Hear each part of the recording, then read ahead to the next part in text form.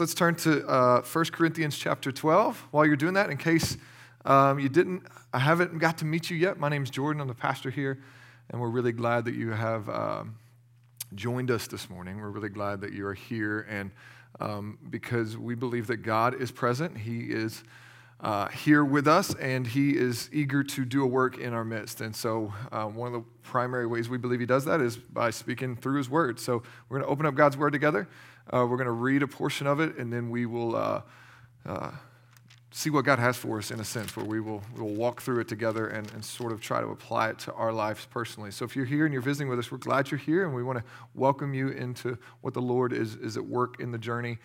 And just remind you that, man, we're not here because we got it all together. We're here because we need Jesus, and so we want to welcome you into that. And even as we talk about what the body looks like, we believe that the Lord doesn't have any of you here by accident and is calling you to be a part of His work at large, and we would love if you would join us as a particular local body. We're really glad to answer any questions about what that may look like.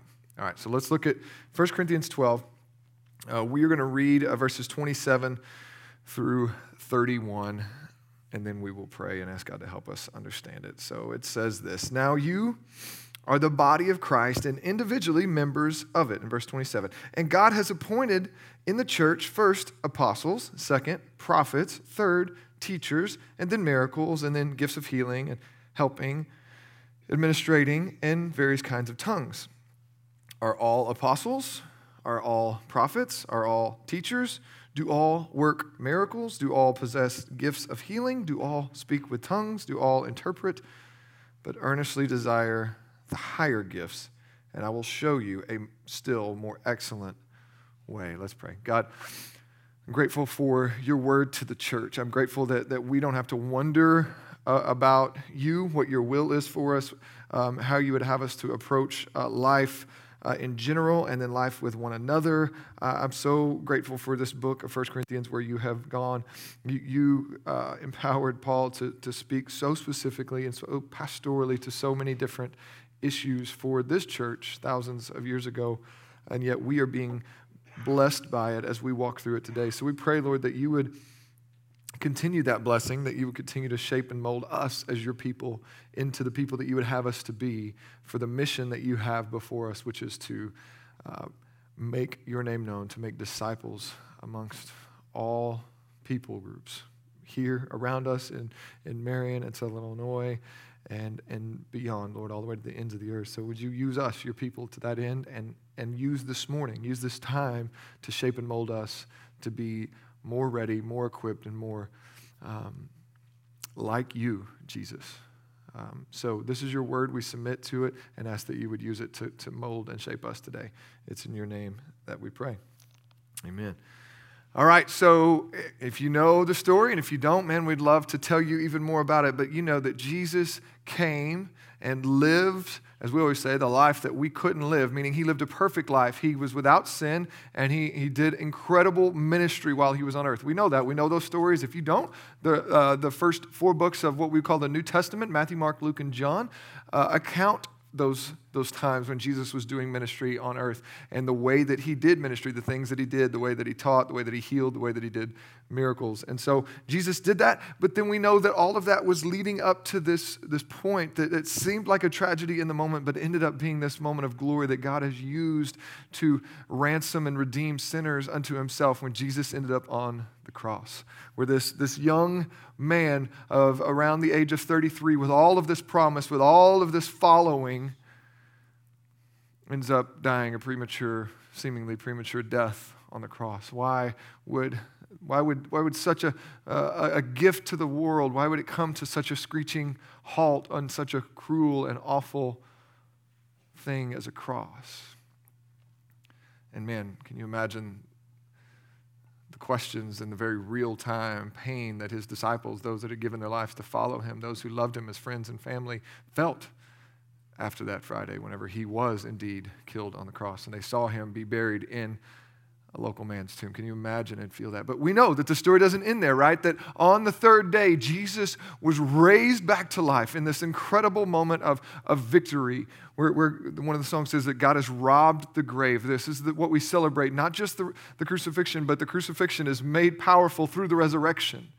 And that Jesus was indeed raised back from the dead, and that he lived for 40 days or so on the earth. I think actually specifically he walked with people and revealed himself for 40 days on the earth, and then he was ascended into heaven, taken up on a cloud where he took a place at the right hand of the Father on his throne.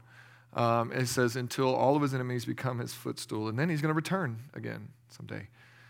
So that's sort of the big picture story that we find ourselves in. But I want, as we kind of lean into what is God doing with us here today, I want you to think about why didn't Jesus just stay on earth as the resurrected Savior? Like, why didn't he just stay and continue doing his ministry and continue showing his glory in now a glorified body? We see that his body is changed. It's still him. It's still recognizable. But yet he's like, moving in and out of walls and some interesting things, right? But he can invite his disciples to touch the scars and the nail holes in his hands and in his feet and in his side, that they can physically eat with him, and yet he is moving in and through time. It's incredible. So his glorified body is even more powerful and awesome than what he was doing prior to his resurrection. And so why didn't he just stay? Like, if he wanted to accomplish this mission of bringing everybody to his name, right, for everybody to know that Jesus is the Savior, why didn't he just stay? Like, why isn't he somewhere physically where even if we had to travel, right, to the Middle East today to go see him, like, we could do that. We could see him and believe, and touch the scars ourselves and hear the story. Like, why didn't he do that? Have you ever asked questions like that when you read the Bible? Like, why do you do that, Lord? Like, why do you make this all... Why do you make us have faith, right? Am I the only one that has these questions? Like, wouldn't it be easier, Lord, if you just, have you ever had the thought, why doesn't he show up and do these miracles? Like, I could use some water turned into wine. Like, I could use some, some multiplying of some people's lunches. I could use those sorts of miracles. If I could see him tell the storm to stop and he would stop, then, man, I would worship him. Who wouldn't worship him, right? You ever have questions like that? And the reality is he could have stayed. He could have done that. He could have stayed and taken an earthly throne and called people to himself and established this type of a kingdom. But that's not what he did. And instead, he says that he's going to leave, and he's leaving on purpose, not because he's tired, not because that he doesn't want to do that or he can't do that, but rather because this is what he's been planning to do the entire time. And so he leaves and he ascends into heaven, and he leaves these disciples, these followers, these normal people like you and me to go and continue his ministry and to tell the whole world who he is and how they can be saved. And it seems like a really radical move, doesn't it? Like, really, you're going to entrust the gospel to these guys? It says right there, Matthew 28, when they're there on the mountain waiting for Jesus to ascend, they're looking at the resurrected Jesus, and it says that they were there, but some doubted. Like, I don't know, you know what I mean? Like, it's like I doubt. I have my own doubts, but they're there. They're laying eyes on Jesus, but they're still struggling. And so he leaves it with these people that are not perfect, that don't have it all together, and yet he's entrusting them to be the ones that take the mission forward. Well, it seems radical unless you know the rest of the story, unless you know the context of what Jesus was doing. And what he was doing was restoring the way things were meant to be. He's restoring the lost humanity that he made them to be. So if you go back to the beginning, the way that God made us as human beings was to be image bearers, made in his image, meaning we are like God and we are to rule in his place. The reason that we're to make no other image, that commandment, don't make any graven image, don't have any other images, of God. Well, why is that? Because he already made an image of himself. You realize that? That's us. Don't make something else to work. No. Like, he's made us in his image. And we are the original design was for us to rule and reign and cultivate, to bring the world into submission and rule with God as his co-laborers, as his co-rulers on this earth. That was the original design. But it all went wrong when we sinned. We thought we needed God's position, not our own, and that he was holding out on us, and things got twisted and broken, and selfishness and sin and sickness and death and all of those things entered in Genesis 3, and the whole deal got flipped upside down where man was now trying to, instead of co-laboring with God, worshiping God, getting their life from God, was trying to do what only God should do, and it got messed up. And so Jesus is coming when he comes to not just do this whole new thing, but rather to restore what was meant in the beginning. So when he ascends and breathes power onto his people, and that's exactly what he does. He tells them to stay in Jerusalem, and you're going to receive power when the Holy Spirit comes. And this is an incredible story in Acts. You should read Acts 1 and 2 this afternoon if you have some time. Just make some time, even if you don't have some time. Like, read Acts 1 and 2, and this is an incredible story where he says, hey, stay here, and I'm going to breathe. I'm going to give you power. When the Holy Spirit falls on you, you'll be my witnesses here, there, and to the ends of the world.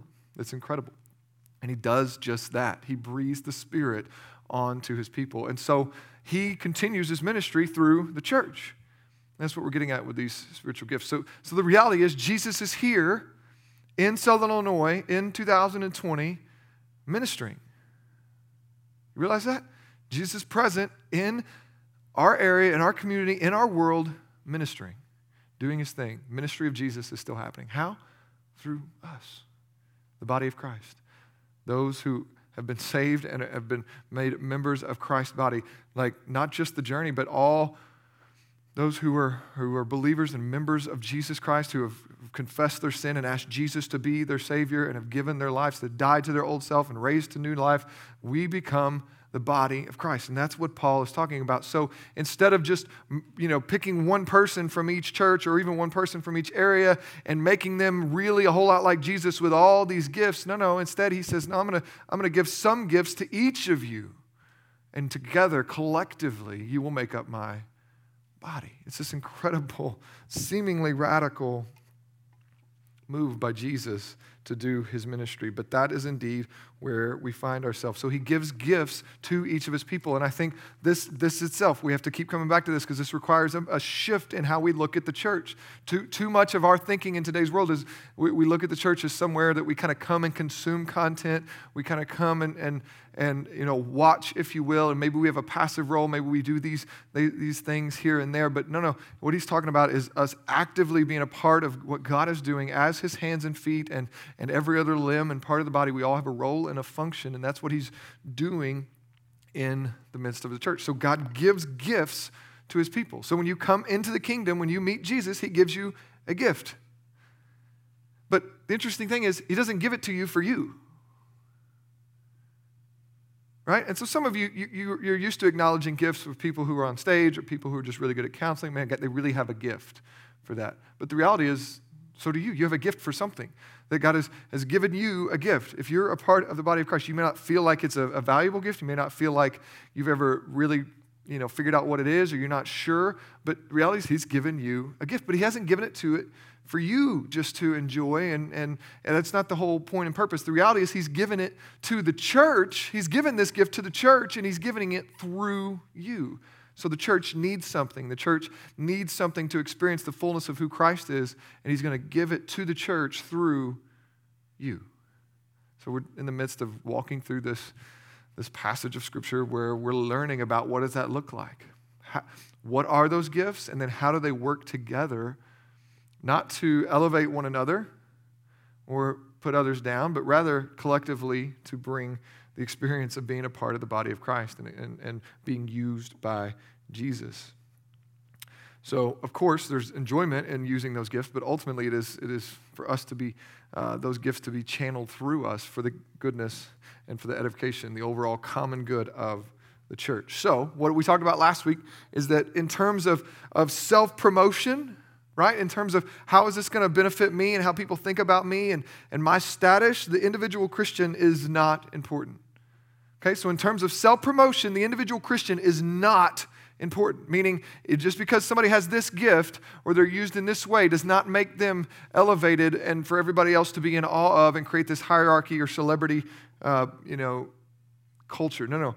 So in terms of self-promotion, the individual is not important. But in the terms of the value to the whole body, every Christian, every individual is, Paul says, indispensable. Okay, so we got to flip that on our, because in terms of self-promotion, you are not that big a deal.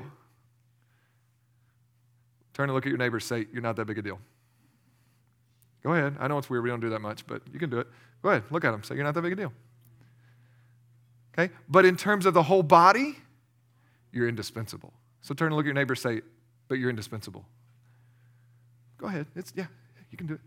So it's this incredible paradigm shift of where, even though you got this gift of teaching or prophecy or tongue, it's not made to elevate you for people to think more of you, but as we all look at one another, no matter what the gifts are, whether they're out front for everybody to know or not, they're indispensable and essential, and we can't do life without one another. There's this interdependence upon one another where every individual is important. No one position, no one gift is elevated above the other, but we work together collectively as a body. And Paul used the illustration of a physical body and how that operates. So, we've covered some of the gifts. Paul is kind of hitting them at different times, and we're going to hit some more in a few weeks. We've sort of set prophecy and tongues aside to kind of give them a whole sermon to sort, because they're so misunderstood or undervalued or misused that we're going to dive deeper into them in chapter 14.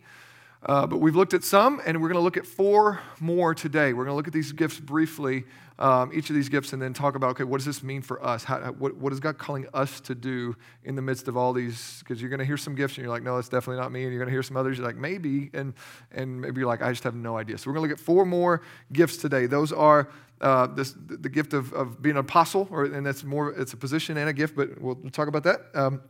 Teaching, helping, and administration. So we're going to look at those today through this passage. So Paul starts out where we picked up. He doesn't start out. He's been going through this train of thought for a while. But in our verses, 27, he starts out by recapping what he's been saying. Right? So he's been talking about this body analogy. 27, he says, now you are all the body, or you are the body of Christ. So he's looking at this church. He's writing to this church saying, you, church, you are the body of Christ. You are.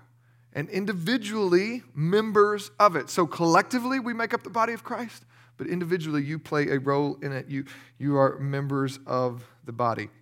And it says, and God has appointed in the church first apostles, second prophets, third teachers, then miracles, and it goes on. And so this takes some explaining because it seems like he's kind of putting rank to these gifts, and it seems to sort of counteract what he's been saying about, hey, no gift is more important than the other gift, right? Is anybody else confused when you read that? You're like, wait, I thought you just said that, the indispensable part that nobody sees is just as valuable to the mouthpiece, right? And so you have to have some understanding here. Okay, what's he saying? And so what I would say, and we'll come back to this after we kind of explain some of these, but what I would say is this is less about like rank, order of importance, right? Like what it seems like is, okay, first pick is you get to be an apostle, second pick prophets, third pick teachers, and if you're lucky, you'll make that draft. You'll get a really good spot, a really good contract in the church. But if not, then there's these other deals. You can be part of the team. You're going to be on the line. Nobody's really going to know your name, but man, we're really glad you're there. And that's what it seems like. He said, okay, these are really important. Quarterback, wide receiver, running back. You got to get a lot of credit. Going to get a lot of people are going to be talking about you a lot. But if not, we still need you. We'll find a place for you. But I don't think that's what he's doing. And in fact, I would say that the idea of this ordering first, second, and third is more about a sequencing, if you will, a sequencing. So the order in which the church actually receives and is launched. And so if you think about that in the context of what he's talking about here, this is a new church. Like the New Testament church is a new thing in general for these people, right? This is just about 60 or so, 50, 60 years after Jesus has ascended, and so this is a new thing to be a part of a New Testament church. And so Paul is literally saying, hey, this is how this came to be. God used these people in this way, and then this came, and then this came, and then this came. So I think it'll make a little more sense after we define them. So the first thing he talks about is an apostle. So he makes some to be apostles. Well, what is that? And some are already feeling like, okay, well, I've heard, if you've heard somebody identify themselves as apostle in today's world, it's likely, not for sure, but it's likely that you may have seen that be abused, and you may have this kind of caution reaction already going up, and that may be very well warranted because you may have seen somebody abusing this, claiming to have some authority to speak in the same authority in terms of the scripture as, the guys who wrote the scripture, and maybe they're wearing a suit and asking you to send them money. I don't know. But what is this word apostle? Well, simply put, it's just defined as one who is sent. Right? So the most simple definition is one who is sent. Or even if, take it out of biblical context, it has meaning just as someone is sent as a messenger or an accredited representative. Okay, so that's just real simply what the Greek, the word there means. It's just one who is sent, a messenger or an accredited, that's important, an accredited representative. Now, so they can have different levels of authority based on who sent them, how much authority that sender has, and how much authority that sender gives to them. And so that can vary, but just simply that's what the word means. Now, in the New Testament and throughout the story of the Bible, there is a specific mentioning of the 12 apostles, right? There's a mention of that number that Jesus in Luke 6 selected the disciples and named them to be apostles. And then you see it mentioned all throughout. And then in Revelation 21, it talks about how the city of God is going to be built on the foundation of the 12 apostles. And it's all tied to the 12 tribes and all this work that God is doing. And there's beautiful connections and threads that are woven throughout the history of all that God has been doing in redemption that's just really rich when you start looking at this idea of 12. So Jesus has 12 disciples that he calls to himself, right? There's a moment in the Gospels where he's praying and asking God, who are you setting aside for me? Who do you want me to call and bring alongside to send out into this mission? So he calls these 12 disciples. You know many of them. We talk about them. Guys like Matthew and Simon and the sons of thunder, and there's these different names. You see him interacting throughout the gospel. So he has these 12, and they're a part of what Jesus is doing, and they're specifically a part of his kind of inner circle. He spends the most time with his 12, discipling them, training them to be his presence when he leaves to continue the ministry after he ascends. And so there are those 12. If you know the story, one of those is a guy named Judas who ends up playing for the other team, and things go really badly. He betrays Jesus, and then after that betrayal, he hangs himself, and so his life is over. So they have this moment of like, okay, we got to find another one. We got to have 12. We only got 11 now. We got to pick another one. And so they have this process in Acts where they're like, okay, who's going to be our next person? We need to make sure that they have been around the ministry of Jesus, that they've seen Jesus as resurrected. Those are some of the qualifications. And so they choose a man named Matthias, and he becomes sort of the one that fills back in the number to 12. And so there is this particular role of apostle that God uses to be the ones that kind of launch his church into existence. And they end up being the ones that by and large, write the New Testament. But in addition to those 12, there are guys like Paul and Jesus' brother James that are also brought into this era and commissioned by Jesus for the launching of his church. And so there's sort of this distinction between the office of apostle and then this gifting or, role of apostle. And so in terms of the office of apostle, there were the 12. There's not, like, we're not still electing those guys. You have Paul that is also brought into that as the apostle to the Gentiles. And so in that realm, what is required of you to be one of those capital A apostles, those initial New Testament given authority by Jesus? Specifically, they needed to have seen the resurrected Jesus.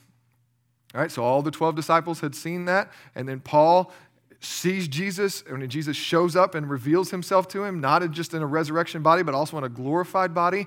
And Paul is encountered with Jesus, and Jesus specifically says, you will be my witness to the Gentiles. You're going to be a missionary that goes and tells the Gentiles, the rest of the world, about the good news of the gospel. And so Paul also becomes an apostle, but he's qualified by seeing the resurrected Jesus. He's qualified by being sent by the resurrected Jesus. And so these men have a particular role, a particular authority, and serve in a particular period of history to be the ones that complete God's written word, his written revelation. They are the ones that wrote the New Testament. And so they have a particular role in a moment of history.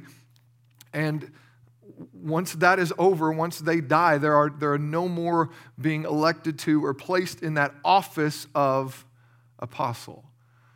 So what do we do with that? What does that look like for us? Are we looking for more apostles, or what does that mean? Do we just kind of skip over this gift? And I would say to you, does this gift still exist?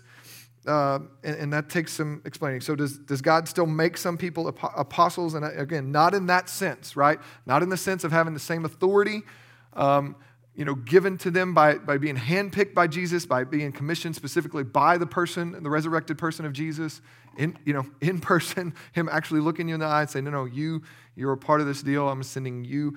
No, he's not. None of us are eyewitnesses to Jesus' ministry or to his resurrection, right? None of us were there to be handpicked by Jesus, and none of us are going to be given the authority to continue writing Scripture. That is closed. It's not to be added to. So in that sense of an office, no, there are not apostles in that sense of the term today.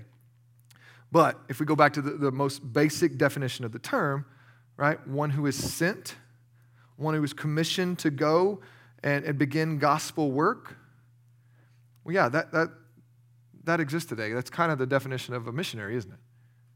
Like one who is sent to go begin a gospel work where there perhaps isn't a gospel work. That's kind of the definition of a church planner in many ways. And so I think it's helpful that we don't use that term. We don't necessarily call them apostles because that can kind of get tangled up and maybe take from the definition and the authority that these men do indeed hold to write Scripture, to speak authoritatively, to launch the church, to lay the foundation for the New Testament church. So I think it's helpful that we don't necessarily call them that, but as far as that gifting, where God is calling someone saying, hey, you are going to be sent to this place to begin a work that doesn't yet exist. Right? There's not a church here. I want you to go start a church there. I want you to start proclaiming the good news of Jesus there, and I want you to begin this work. So I think, yeah, that sort of thing indeed is still happening. God is still gifting people and calling people to do that sort of work. But that doesn't come with the same authority as the apostles referenced as sort of foundational to the church. So in a historical sense for the church, what Paul is saying here is these guys were sent first, meaning that they're the ones that came and started the church. They're the ones that go forward with this work. So when you kind of go back to what is Paul meaning by first, second, and third, I think he's just saying, hey, as this thing got launched, what did he need first? He needed apostles. Right? If we're going to launch the church, Jesus goes, first I got to have apostles. I got people who are sent with my authority to say, this is what is true, and this is how we are to live. Gather a people together. This is what it looks like to be a member of a local church. This is our mission. This is our role. This is how we do discipline. This is how we do life together. This is how we do community. Somebody has to set that up, be in charge, and lead out in that. So practically speaking, to start a church, first and foremost, somebody had to be sent as an apostle to do that work. So we are living today, our body as a church, we are on the foundation of the work of the apostles that Jesus handpicked himself to start this whole deal. So we are built on the foundation of the work of the apostles. And so that is true. So I think historically that makes some sense as far as what Paul is talking about. But I think then even practically in today's world, if you think about it, as God continues to plant churches and continues to do gospel work, he's still sending people to start new churches and new movements. They're often called missionaries or church planners, but they're doing that work of an apostle of starting something new, right? Maybe crossing cultural boundaries and saying, I'm going to go here and do this work of the Lord. So he continues to do that work. But I think it's helpful that we don't necessarily use that title for them. So just in a sense of sequencing, I think it's helpful to see, Paul's saying, so he gave to the church first apostles, right? They just had to kind of go first. Not that they're more important, but they're going to go first and lay this foundation. And then he says, and second, prophets, which we're going to talk more about, this gift of prophecy and prophets. We're going to talk more about that in the coming weeks, but it's really this idea of having this revelatory gift where you are showing, being used by God to build up the church, to speak God's word to his people. And so we'll talk more about that in coming weeks, but that's sort of the second. So the apostle comes and sort of starts the church, but then there's somebody sent kind of behind them to be the people who are speaking on God's behalf or opening up God's word and applying it to a fresh generation and calling people to live in this way. So secondly, that's just sort of the next phase in is the work of the prophet. And then thirdly, teachers. And so God's going to call, once that's established, once we have a group of people that are being called to repent of their sins, to join the work of God, to join this church, to give their lives to this work of making Jesus' name known. Once that happens, this is all established. Now God's going to bring in some people to be teachers, to continue to explain the work of God. And so I'll talk more about being a teacher in just a moment, but I think, again, this first, second, third thing, we can make too big a deal about it and, kind of rank things, but I think you read it in context, you know what's going on there.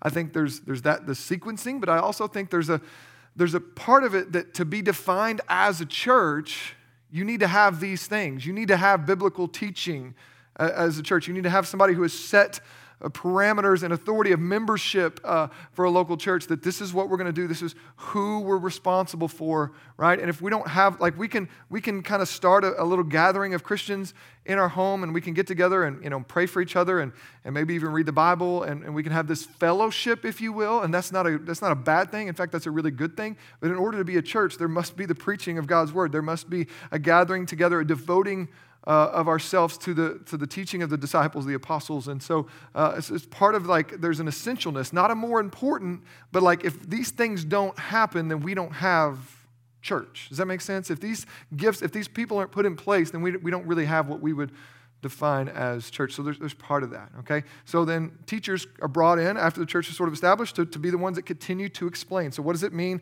to be a teacher? I think simply put, it's the ability to explain Scripture and apply it to people's lives. So very simply, God calls some to be teachers, and that means you have the ability to explain Scripture and apply it to people's lives.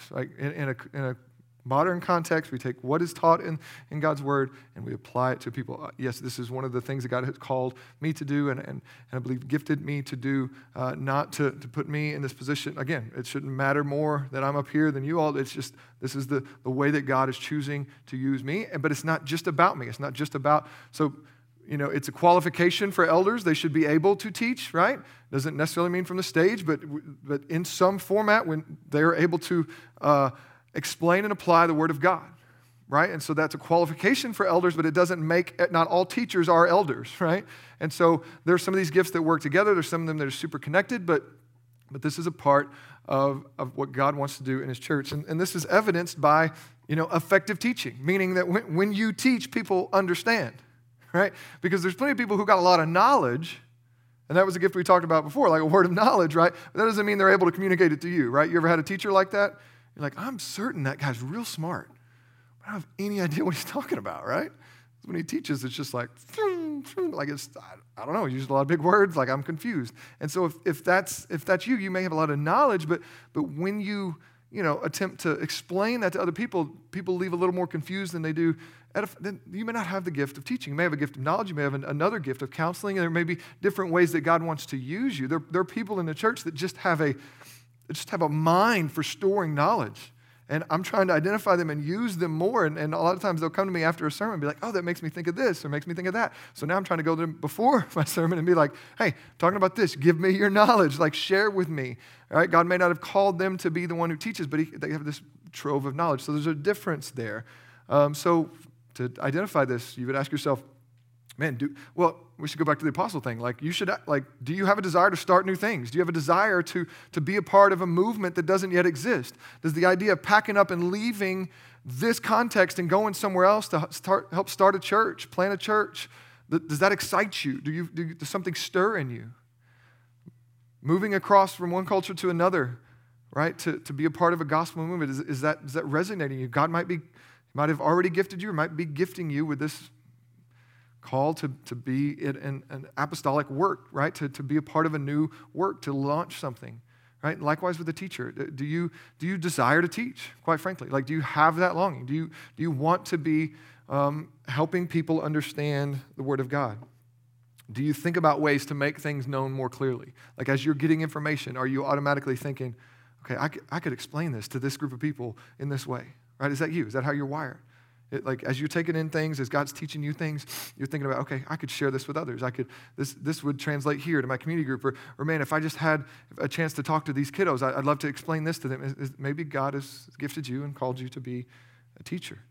Are you thinking about things in that way? So again, these first three are given a number, and I think it's more of a sequencing than an order of importance, if you will. So hopefully that makes some sense. If not, see me afterwards. We can talk a little bit more about it. But the next gift, he mentions miracles and healings, which we've talked about, right? And we're going to come to talk about prophets later. But the next gift we're going to talk about today is helping. So helping, the gift of helping.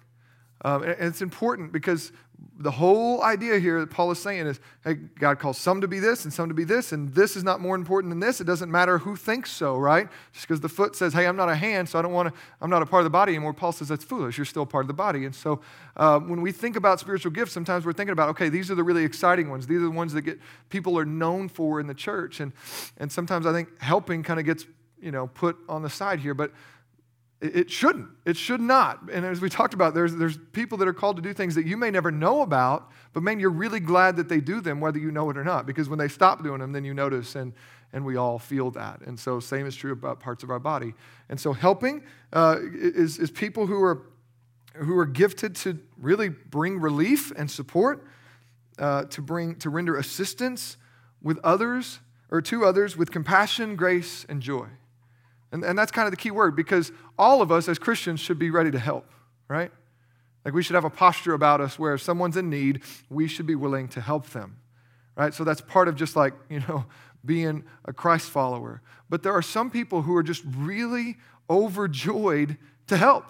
Like they don't want to be up front generally. They don't want to have recognition. They're just like, what do you need? I'll do it. These are the people that just show up and say, hey, what do you need? How can I help? Okay, cool. I'll do that. I'll pick up trash. I'll spread out tablecloths. I'll move chairs, right? A place needs to be vacuumed. Cool, give me a vacuum, right? Like whatever I can do. Like, and they don't want recognition. Usually, they're just like, okay, cool. Toilet paper needs to be replaced. I'm on it, right? Like run slides. I don't know anything about it, but I'll try to do it. I'll figure it out. Teach me. I'll do it. Like, and they have joy about it. They're just they don't have. Maybe for some of you, you're like, I don't necessarily desire to this specific. I don't want to teach. I don't really feel like this is me. I don't feel like this is me. So you might not feel like you have a place. But you're like, I just kind of want to be used. You might have the gift of helping. You're just like, I'll just do whatever.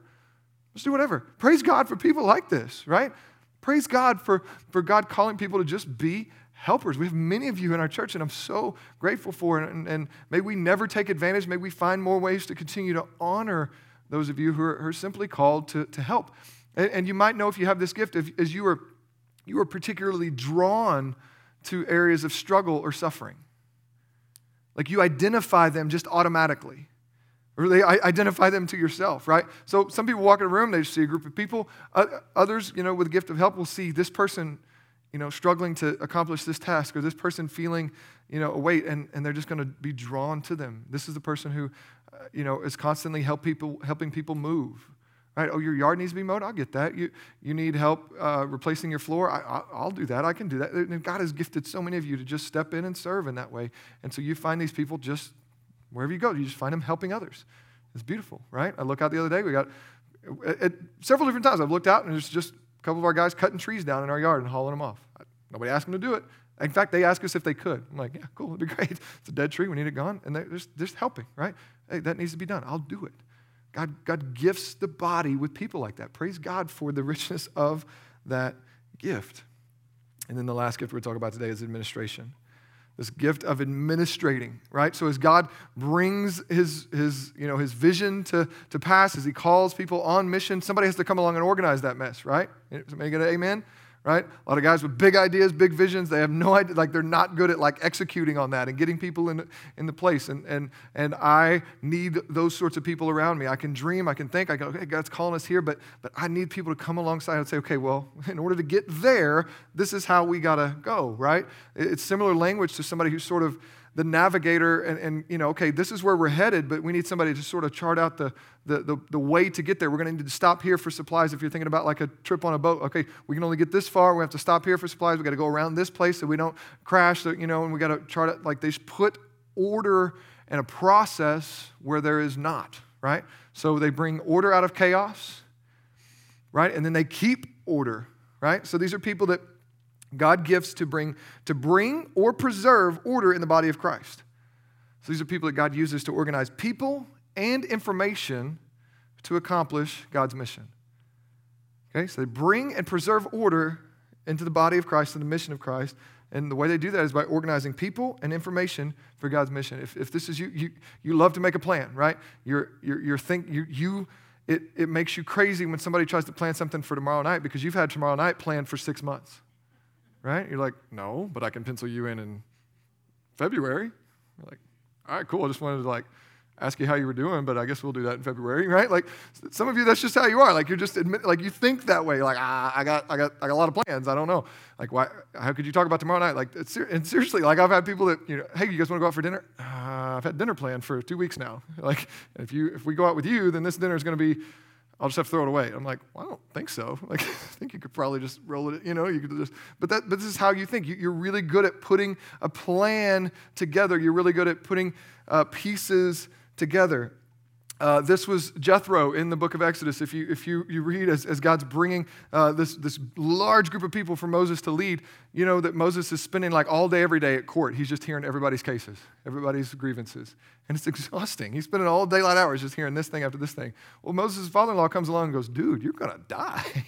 Like, ain't nobody going to sustain that very long. You need to appoint people to help you with that.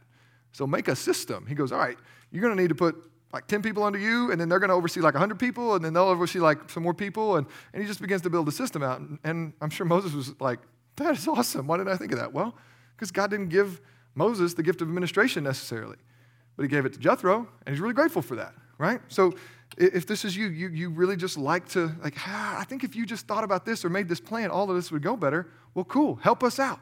Like we need more of you. God's gifted some of you. That's how Cindy's on staff, and that's a lot of the ways that God has gifted her. She's doing, but doesn't mean it's just okay. Well, that's Cindy's role. No. God wants to continue to use each of you, and so don't be afraid to step up and be like, hey, I think I could help. Maybe bring some order and process. I had somebody just this week on a conversation be like, hey man, I feel like you probably shouldn't have had to take that call. You probably should have people under you that kind of help with that. And I'm like, yeah, that's probably true. Like that's good wisdom. Like let's figure out how to implement that. Right? So I'm going to, let that person help us implement that. These people, if this is you, you really like to shop at Office Max or Staples. Like you just go there to browse. You know what I mean? Salespeople are like, help you find anything? You're like, no, I'm just happy.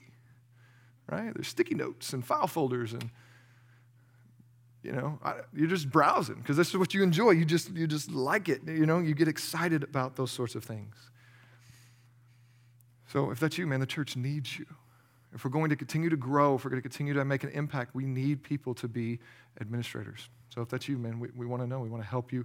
We want to help find a place for you to use that gift. So both of these last two, the helping and administration, are both natural abilities, but that doesn't mean they're any less supernatural gifts, right? So we tend to think of the charisma, which is the word for gifts here, as just the more supernatural things, right? Tongues and prophecy and healing and miracles, but no, it's applied to all of these things. So these are natural things that God uses supernaturally for the glory of his church, right? So you might have always been an organizer, but God's going to breathe life into it and use it for the edification and the building up of his church. You might have always been a person who helps just naturally, but God is going to leverage that for his kingdom and use you and your gifts and people like you in really magnificent ways. And praise God for that. All right. So I think as we as a church need to respond to this portion of 1 Corinthians, right? Just all of this in a couple of different ways. One is that we should be expecting more active participation from God the Holy Spirit within our church. Okay? Not to just this sermon, but just in these few weeks. We should be, part of what God is doing is to bring us to a place where we expect more active participation from God the Holy Spirit in our church. And so, yes, that means in our gatherings, right? That we should be singing as a people who believe in a resurrected Savior. Amen? Like that what we're celebrating is that there was a man who was dead, and now he's alive again. Like that's not normal. That's not boring, and we should never be like yawning at that. Right? So we should be seeking his presence as the living God, as we worship, as we sing, that he is here, he is alive, and he's working in our midst to bring healing, to bring, set people free, to bring salvation to people like that. We should be attuned to that. We should be expecting him to be more active in our gatherings. So absolutely, but not just in our gatherings.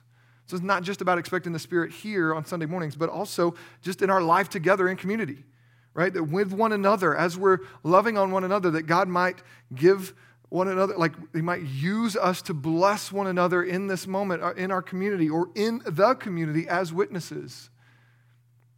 We should expect that He's going to show up and do things that only He can do, and He's going to do that through us. It's incredible. So we should begin to expect that. And then secondly, we should expect this to mean that each of us is more involved in the work. So we should expect Him to be more actively, involved and participating in our church. But then as He does that, He's going to do that through you and me. He's going to do that through you all and less through me. Right? So we have to just turn our expectations around. Okay, if God's going to do something incredible, if He's going to bring revival, if He's going to grow our church, we start thinking more about, okay, how does He want to use me in that? Not me specifically as the pastor, quite the opposite, right? Like, how does He want to use you in the pews, in the community groups, and like how does He want to use you? And we need to start thinking about that and posturing ourselves in that way. So if you've never jumped in to serve, you never joined a serving team, now's a good time. You can find Cindy or Anthony will be in the lobby afterwards. You can grab myself. We'll do our best to just try to help plug you in. If you've never asked God how He wants to use you, how has He gifted you, now's the time. Start asking, praying, asking those questions. Could this be this, Lord? Ask people around you. Have you ever seen me gifted in a certain way? Like, ask them to help identify this to you. We have to move out of a consumer mindset. God has not called us to just watch what the staff does, right? That's not what He's called His church to do. He's not just called us to fill a hole on this team or that, right? Sometimes this is necessary. Like, we just need some people to do these tasks, sort of like household chores. That happens, sure, but more than that, we want people who are actually called to do those things. So sometimes, churches will just put somebody as a greeter, back when we could do such a thing, right? We put somebody as a greeter just because we didn't know what else to do with them, or that was all they were comfortable doing. And that's not all bad, but we really want people in the greeting spot who are gifted in hospitality, right? That just naturally are just really create a welcoming atmosphere, right? Like, that we want God to begin to put people in place to work in a really helpful way. Like, I could pick something up with my toes because I got long, weird toes, but it's not nearly as effective as my hand, right? So sometimes people are just like, well, I'll do it, and they just keep filling in that role. But in reality, God's made somebody else to do that a whole lot better, right? And they made that other person to do something else better than that person can do. And so we need to start experiencing that, expecting that. All right, so for many of you, this does not sound exciting, right? Perhaps you came here, you feel like you got gypped because you came here expecting to receive something for yourself, and all this is talking about how God wants to use you to be a part of the team and get involved, and so you to start giving of yourself more. And the truth is that none of that is wrong. For you to come and have a desire for God to fill a hole in your life or to meet some expectations, that's not wrong. But your desire of how you get that filled up, how you get yourself made whole, it might need to be redirected, because what we think will fill us, right? Some self-help stuff, if I could just get to this or get to that, then I'll be whole. That actually won't fill us up. That you find fulfillment in having a purpose beyond yourself. Like, that's what God has for you. It's not all about you. He's not coming to supplement your life goals. He didn't come to offer you some really epic self-help. Like, that's not how He postures Himself. It's not what He's here to do. Instead, He comes to call us to die to ourselves and to find life in Him. So what we realize, Jesus says, hey, those who lose their life end up finding it. Those who give their life for me and the sake of my kingdom end up finding all that they ever thought they desired. But those who keep holding on to it and thinking, I got to get it out of this, they're going to find it. All that slips away like sand, and you're left with nothing. But the offer of the gospel is that we find purpose beyond ourselves, that we find meaning and self-worth and value by being a part of something bigger than ourselves. And that is what Jesus has come to rescue us from. This idea of self-preservation, this idea of self-promotion. Jesus comes and says, no. I'm going to show you how to live life, and I'm going to be an example. I'm going to give my life so that you could receive life. So if you're here and you're like, man, I don't know about all this talk of like where I'm gifted or how I'm called. Like, I just need hope for tomorrow. I need to figure out how to not be in despair. Well, His name is Jesus. And a part, like finding your gift and having a purpose, that's a part of it. But before you get there, you have to be a part of the body of Christ. So if you're not a Christian, the first thing to do is just ask yourself, what have you done with Jesus? And you believe, you confess with your mouth that you're a sinner, you need a Savior, and you ask him to make you a Christian, you ask him to become the Lord of your life, that you will be saved. And he's got a whole lot more in store for you down the road, where you find your purpose, you find your place, and you're used in something bigger than yourself. But you can't get there without coming to Jesus as your Savior. Let's pray. God, would you make your message clear? Would you come and speak powerfully through your people in this time, and would you minister to our hearts? Set people free, call people to salvation, do your work. We ask it and hope it in Jesus' good name. Amen.